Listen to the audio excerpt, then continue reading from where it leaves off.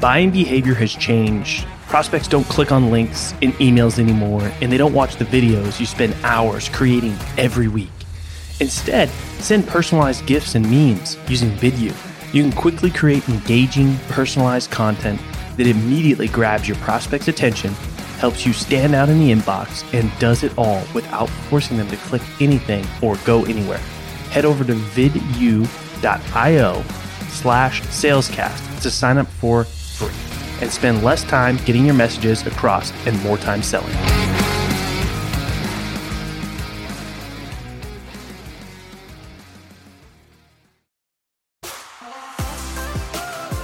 My name is Colin Mitchell, and welcome to Sales Transformation, a daily podcast with the best moments from the most respected people in the sales world. The goal of this show is to give you a daily dose, weekends included, in 10 minutes or less to help transform the way you sell.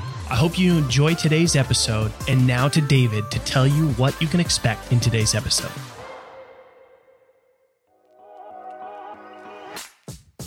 It's time to ditch the feature selling and start storytelling. Many sellers are too focused on the features, the benefits, and the scripts, and they are getting pretty boring. It's time for some storytelling to get the message across. Ravi is here to discuss the power of storytelling and how it can be a game changer for you. So, transform the way you sell with the stories you tell. Only here in Sales Transformation. All right, welcome to another episode of Sales Transformation. I am super pumped up today to have Ravi Rajani on today. We're obviously going to talk about storytelling. I don't have the amazing storytelling voice like Ravi does, which you'll see in a minute when he had me on his show. But what Ravi does is he helps sales teams ditch feature selling and start storytelling so they can increase their ACV, reduce their sales cycle, and win relationships for life. So obviously we're going to have some interesting things here to talk about. Ravi, welcome to the show. What's happening, bro? How you feeling, huh? How you feeling? I'm good, man. This is my first interview after being out for a little while. So hopefully I don't, fuck it up or anything like that.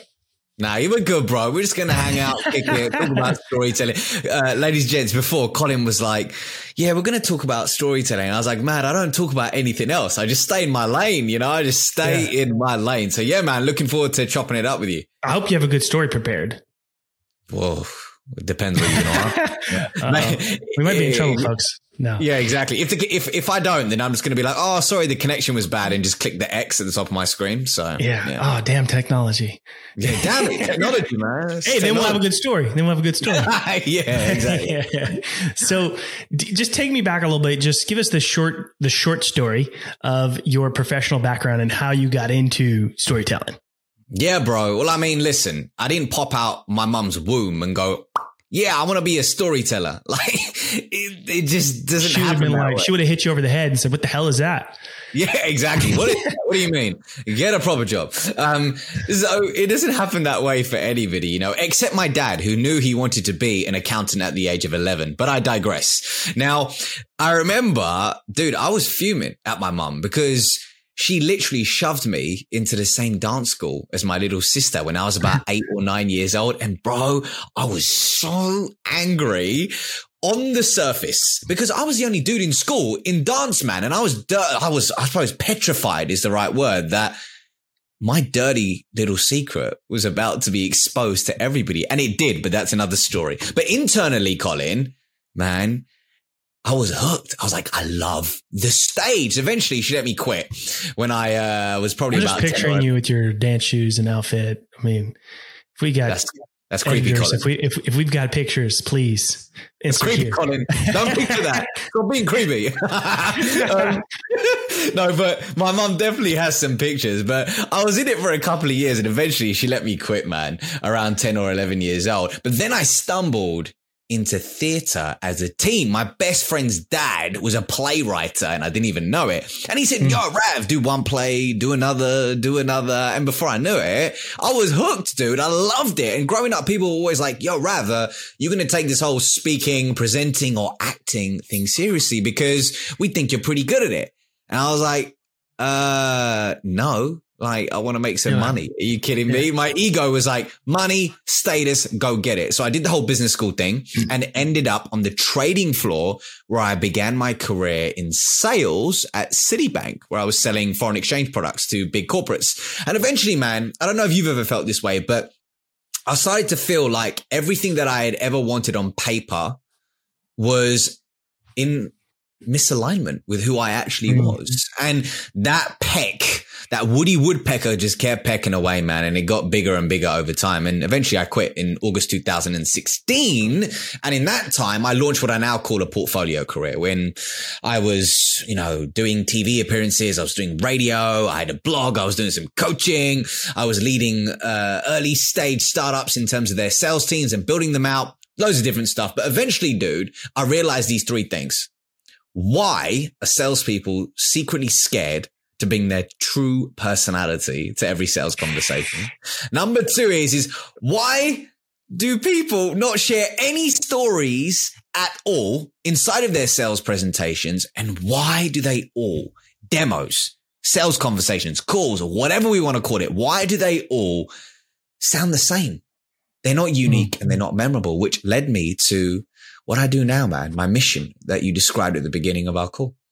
Now, hopefully all the salespeople listening don't kill me for saying this, but I will push back a little bit. They do maybe tell some stories. They're not necessarily all true stories. Yeah. You know what? No. You do. I get to pick on salespeople. I think we've all been there, done that. Not in terms of lying, but in terms of being salespeople. But you know what's really interesting? One question I always get, Colin, from salespeople is, man, when it comes to the conflict of my story, Ravi, like, is it okay to sprinkle some fairy dust over it and maybe lie? And I'm like, no, it's not. Put some lipstick on it. Yeah. Put some lipstick on it. Right. Dress it up a little bit. And, embellish it. Yeah. Exactly. And I don't think that's a good look because the truth comes out, and one, it's going to feel misaligned, right? Just how when you talked about, you went through the corporate job and did that and you felt misaligned with, your passion and what you enjoyed doing versus what you were doing. Well, if you're constantly making up stories, you're going to feel like shit most of the time. And it's hard to keep up with that. It's exhausting. Yeah, dude, it's exactly, man. You're not going to have a conviction in what you're saying.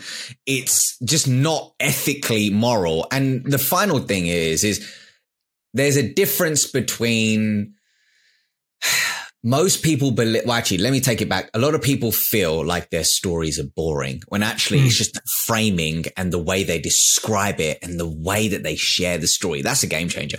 Yeah. Or just the lack of experience of sharing their story. Right. Yeah, the more you get comfortable in, people have unique stories, right? And experiences, and some, people maybe come from nothing or, have a very hard upbringing or whatever the case is. That's all part of their story. And some of that stuff is just, they're scared to share. It's like, well, if I share those things, nobody's going to like me. Everybody's going to run away, and they're definitely not going to want to do business with me. Yeah, that's right, man. That's right, brother. And I think what's really interesting is there's even often a belief that I don't have a story to tell. Who would listen to me? I'm just an SDR. I'm just this. I'm just that. Yeah. And there's always going to be a reason why you can't share your story. But I think the way to think about it when it comes to a sales story, if I had to really boil it down to the fundamentals, is what is the $1 million problem that your ideal client is struggling with? Not the symptoms, the underlying root cause of those symptoms. That is the $1 million problem. And then wrapping your stories consistently around that. Because then it's going to be not serving you, it's serving the person you want to impact. And that changes the mindset. Thanks for tuning in to today's episode. If you're enjoying the show, drop us a review on your favorite podcast platform. And we hope that you'll tune in again tomorrow, as we are here for you every day, weekends included, to help you transform the way you sell.